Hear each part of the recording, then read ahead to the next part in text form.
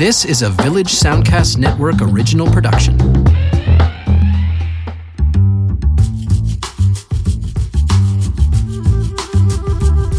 I have a really fond memory. Like, my mom was a really amazing cook, but it wasn't something I really literally learned from her. Like, it was very much her domain in the house. And I definitely watched and I think took things in just through osmosis, but it wasn't. I think of beauty as like how you conduct yourself throughout the day and throughout your life. This is The Food Podcast, a Village Soundcast Network production where personal stories are shared through the lens of food. I mean, I think for me, that's what I love about cooking, is this idea that it's something we all collectively share, like everyone eats. I'm Lindsay Cameron Wilson. My cousin's wife, Betsy, used to run a cooking school out of her basement kitchen. Her cookbook library spanned the early 80s through the mid-2000s, filling the shelves of her study and lining every square inch of wall space in her kitchen. I inherited a big portion of her collection when she and her husband George downsized. I remember unpacking the boxes and lining my shelves with her books, watching as the story of her life through food took shape. There was a dive into France, the Roux brothers, Freddy Girardet, Waverly Root, Elizabeth David, a deep interest in American Southwest cookery. There was a Chinese phase and a Japanese phase, and Tuscany. A few slimming books from the 80s, Alice Waters and Chez Panisse, and Claudia Roden and Nigella Lawson. There are notes written to herself in the margins of her books, little tips for next time. Some books are dog-eared and others are pristine. They tell Betsy's food story, one that is based in London, where she's lived for over 50 years. But the story also stretches outwards towards her interests, her travels, and her fields of research. It felt voyeuristic at first, owning this collection. But now her books are folded into mine, swirling two stories into one. Otto Lengi next to Alice Waters, Nigel Slater not far from Elizabeth David. The collection will put someone off my scent someday, if, for whatever reason, someone tries to piece my life together through cookbooks.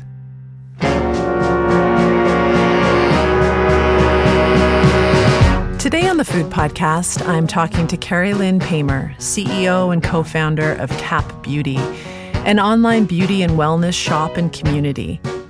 Kerrilynn is also the co-author of High Vibrational Beauty, a cookbook designed to engage the senses and fuel us from the inside out. This book sits on my shelf in my aspirational section, telling the story of that chapter of my life when things shifted just a little towards more consistent daily health habits. In this episode, Kerrilynn shares the cookbooks that have shaped her story. Today on the Food Podcast. Oh, come into our house. Oh, come into our house and let it be. Oh, come into our house. Oh, come into our house. Oh, come into our house. I'm going to start by taking us to New York for a minute.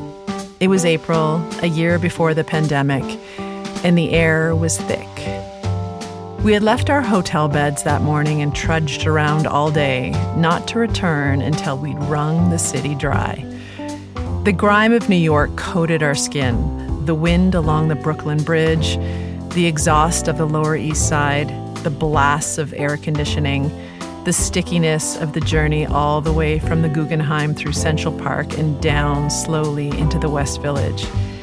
We had an hour before dinner, so we popped into a store I had read about online, Cap Beauty, known for natural beauty products, spa treatments, matcha powders, and its own brand of cult coconut butter, the kind you want to eat straight from the jar.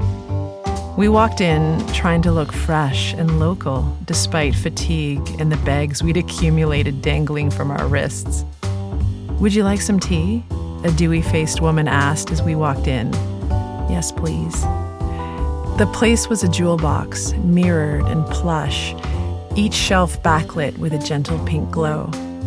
I wanted to sink into the window seat next to the cherry blossoms stretching towards the light.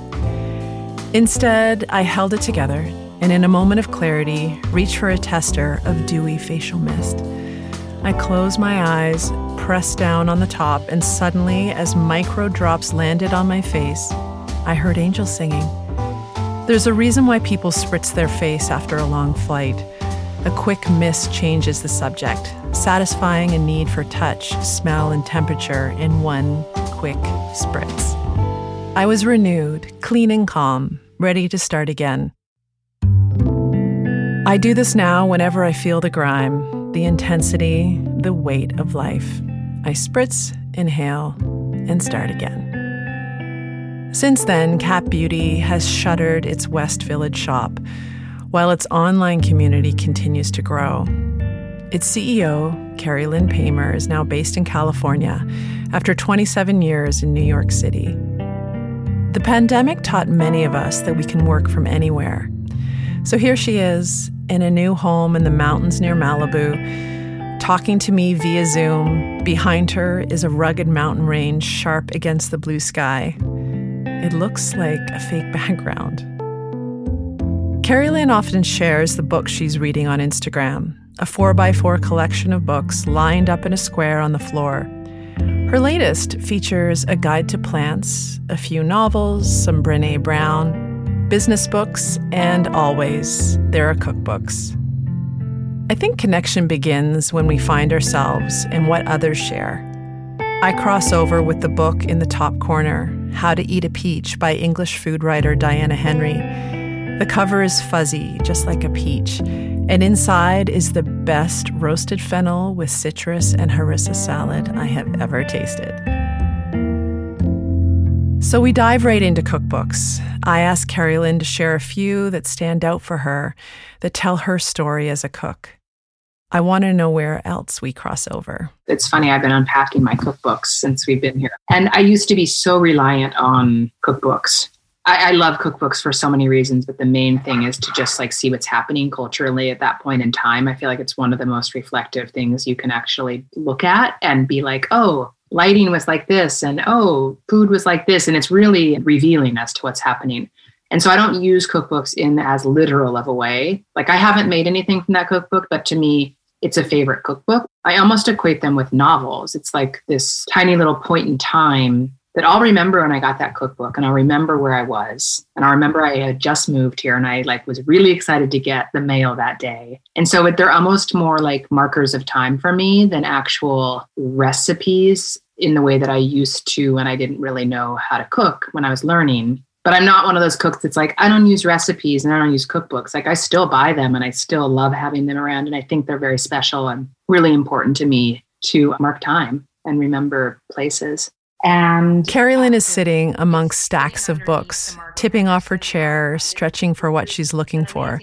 She holds up the late Judy Rogers' book, The Zuni Cafe Cookbook, named after the Zuni Cafe in San Francisco. I have a really fond memory. My mom was a really amazing cook, but it wasn't something I really literally learned from her. It was very much her domain in the house. And I definitely watched and I think took things in just through osmosis, but it wasn't come in the kitchen and we'll cook together. It was more get out of the kitchen and I'll bring food. But it was very much a part of our relationship is when I got that cookbook, making the roast chicken with bread salad together. And she was funny because my mom didn't really believe in recipes. And there was a little bit of shaming to me because I was very reliant on recipes and definitely came at it from a more structured discipline, oh, it has to be this way. And now I'm definitely not that way because I'm more comfortable.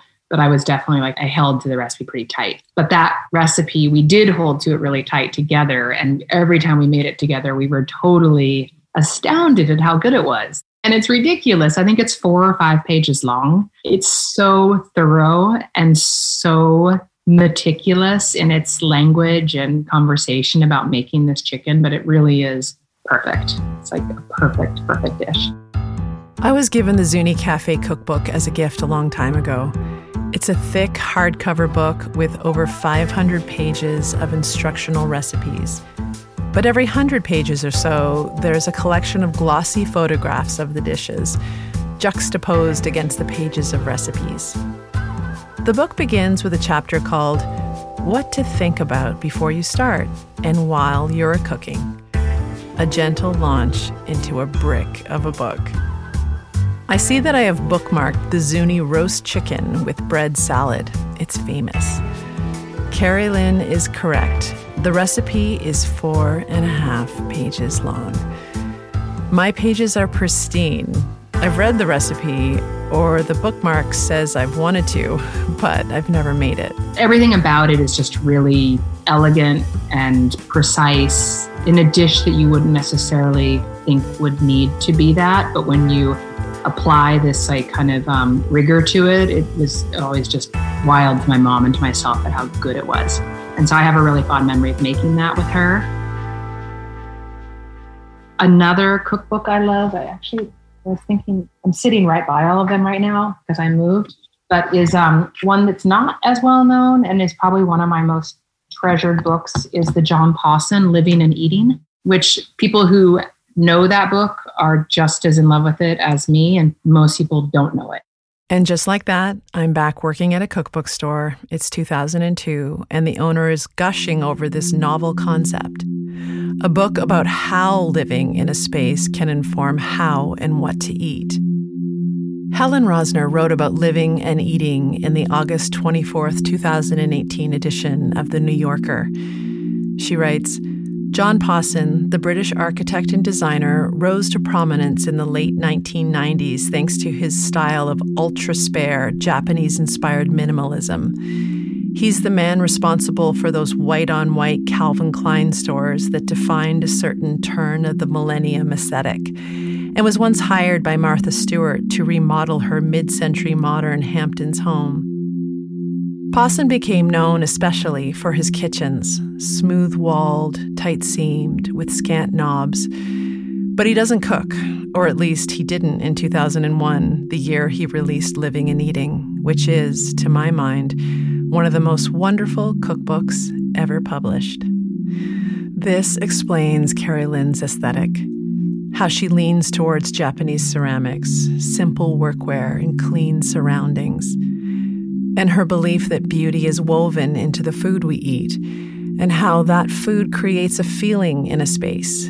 I studied interior design, and environment has always been incredibly important to me. And I had like a really quote unquote nice home childhood up until I was like 7. And then we had a very dramatic shift in kind of our place financially in the world. And our home was, for lack of a better term, taken away. Like we had to move out of our home. So it's always been something that I've been really oriented towards creating home. And when I say home, I don't mean just the couch. I mean, like, what does it smell like when you come in? And does someone offer you a piece of cake? And is there something to sit down on that feels good that you don't feel like you're going to break? Like I've been thinking about that in the realm of beauty a lot lately since setting up home here.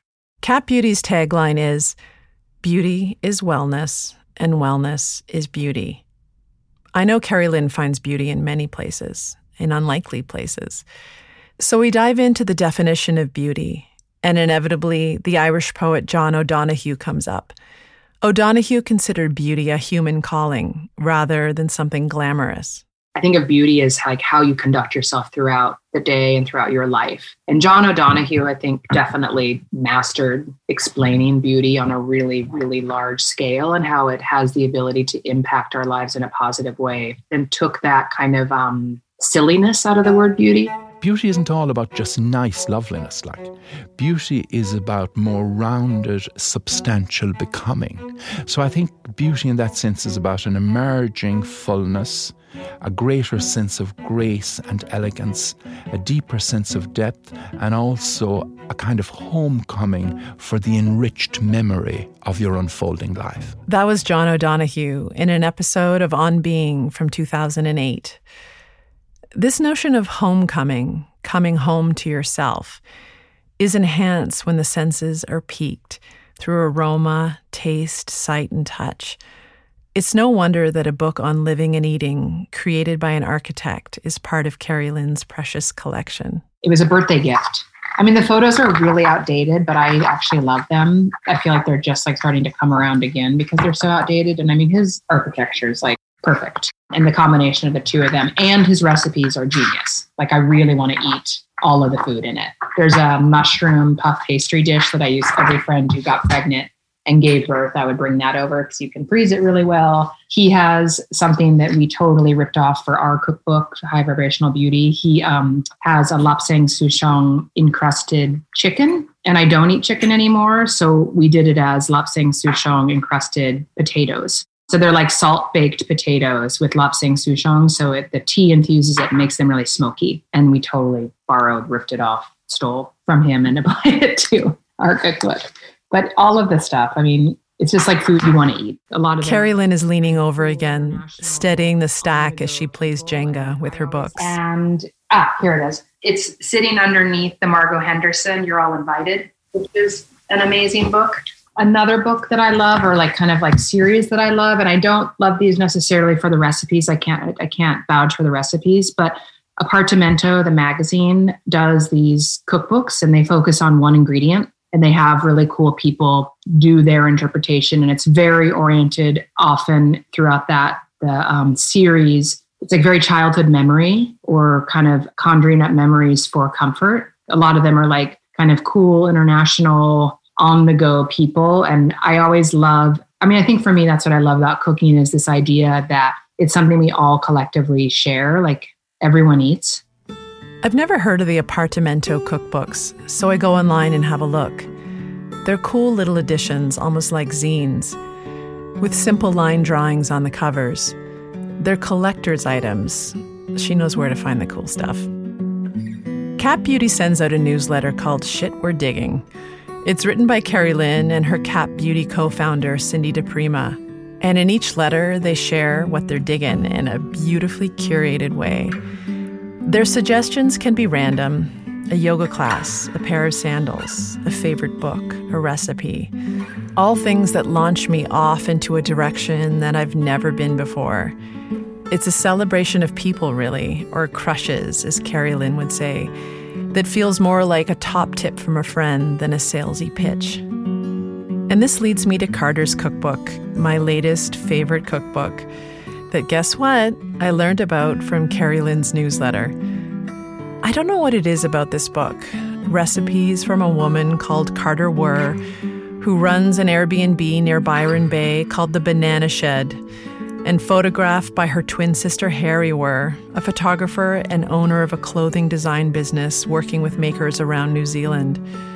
The recipes are simple and wholesome. The photographs capture the process of cooking, not necessarily the final finished dish.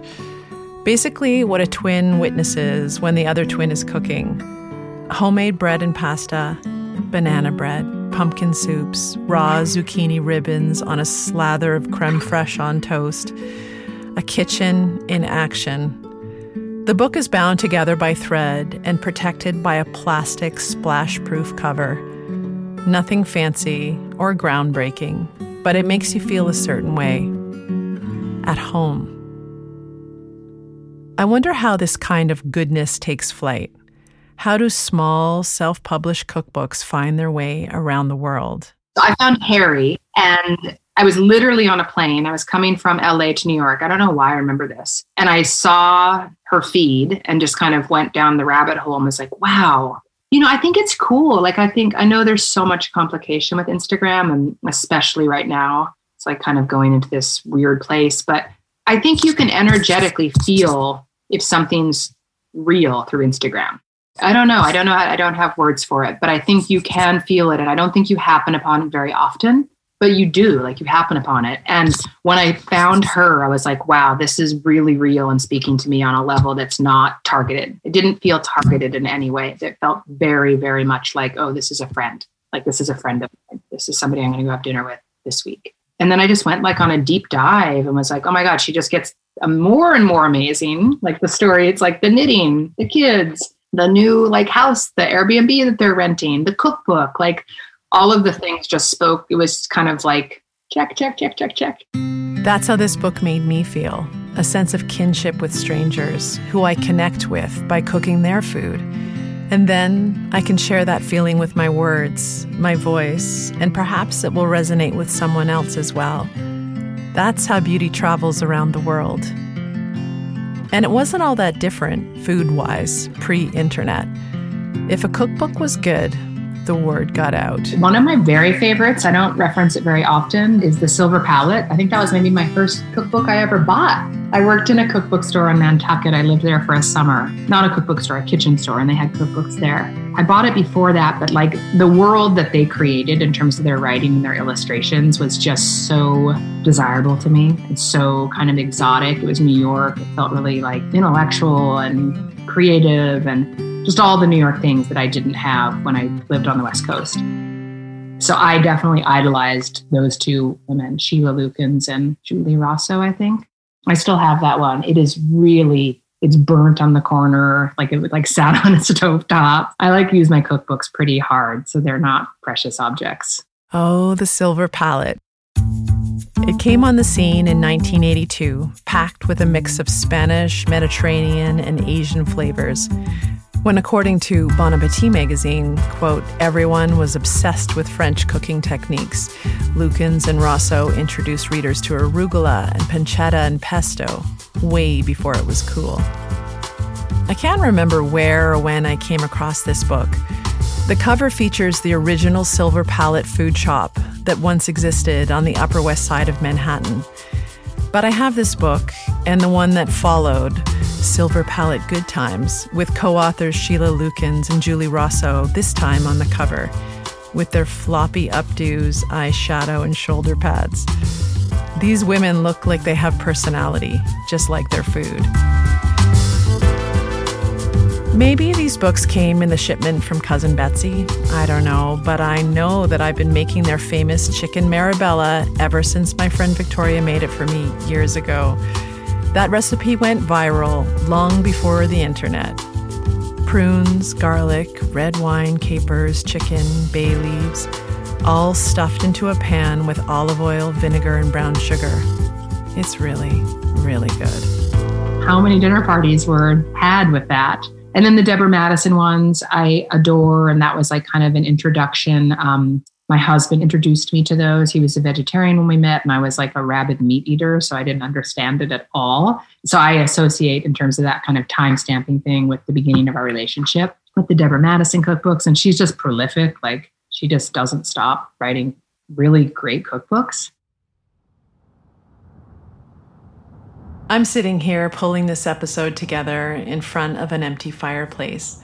The chimney was capped off decades ago, and it's cold in here, and I have to do something about it. The hygge is minimal.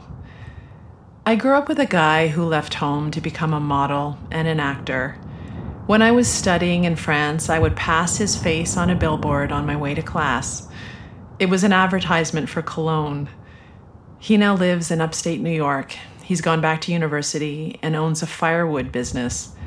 Through the winter, he loads up trucks for delivery into Manhattan, where cords of hickory are delivered to restaurants smoking their own meat.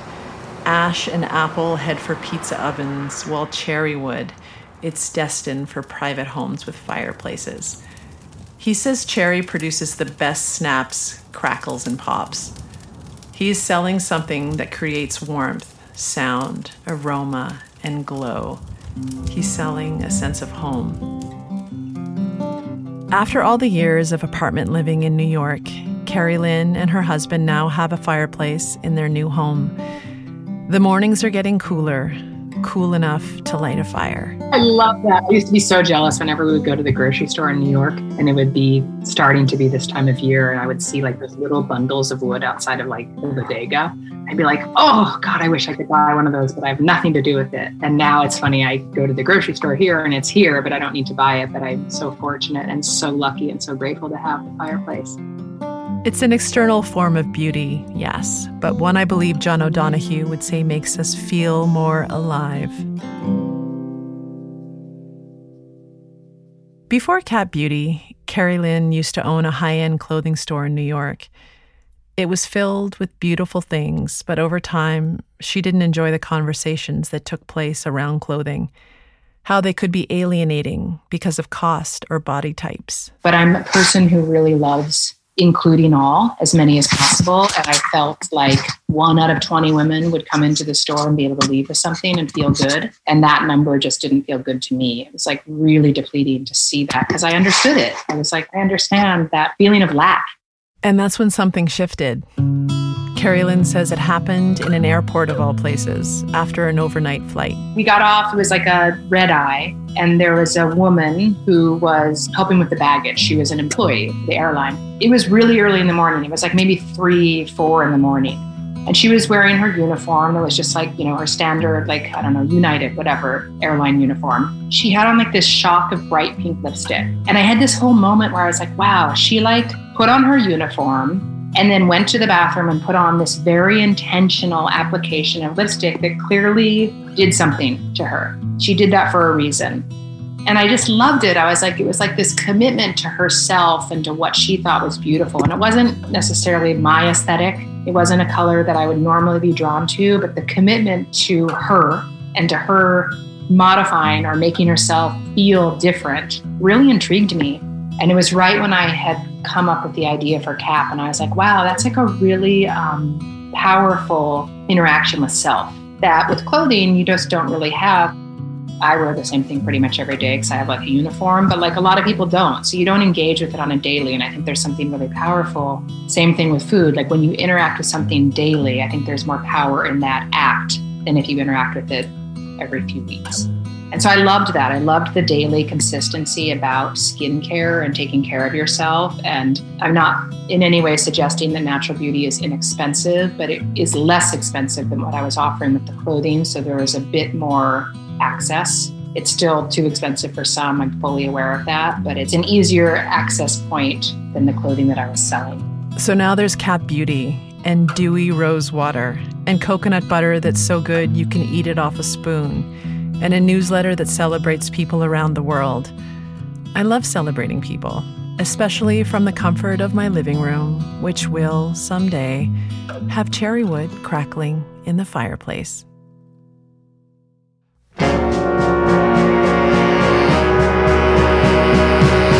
Thanks to Kerrilynn for walking us through her life in cookbooks. You can head over to thefoodpodcast.com for show notes on all that we've mentioned today. And Kerrilynn can be found at capbeauty.com or on Instagram at Kerrilynn Pamer, KerrilynPamer, or at Cap Beauty, Cap with a C. Thanks to Jen Grant for our theme song. But before I go, I just wanted to say that over the years, people have asked me how they can support the show, and now you can. We're on Patreon, and we're working on some extra perks for those of you who'd like to support us this way. You can visit us at patreon.com/thefoodpodcast. But either way, episodes will always be free. Thanks for listening. I'm Lindsay Cameron Wilson.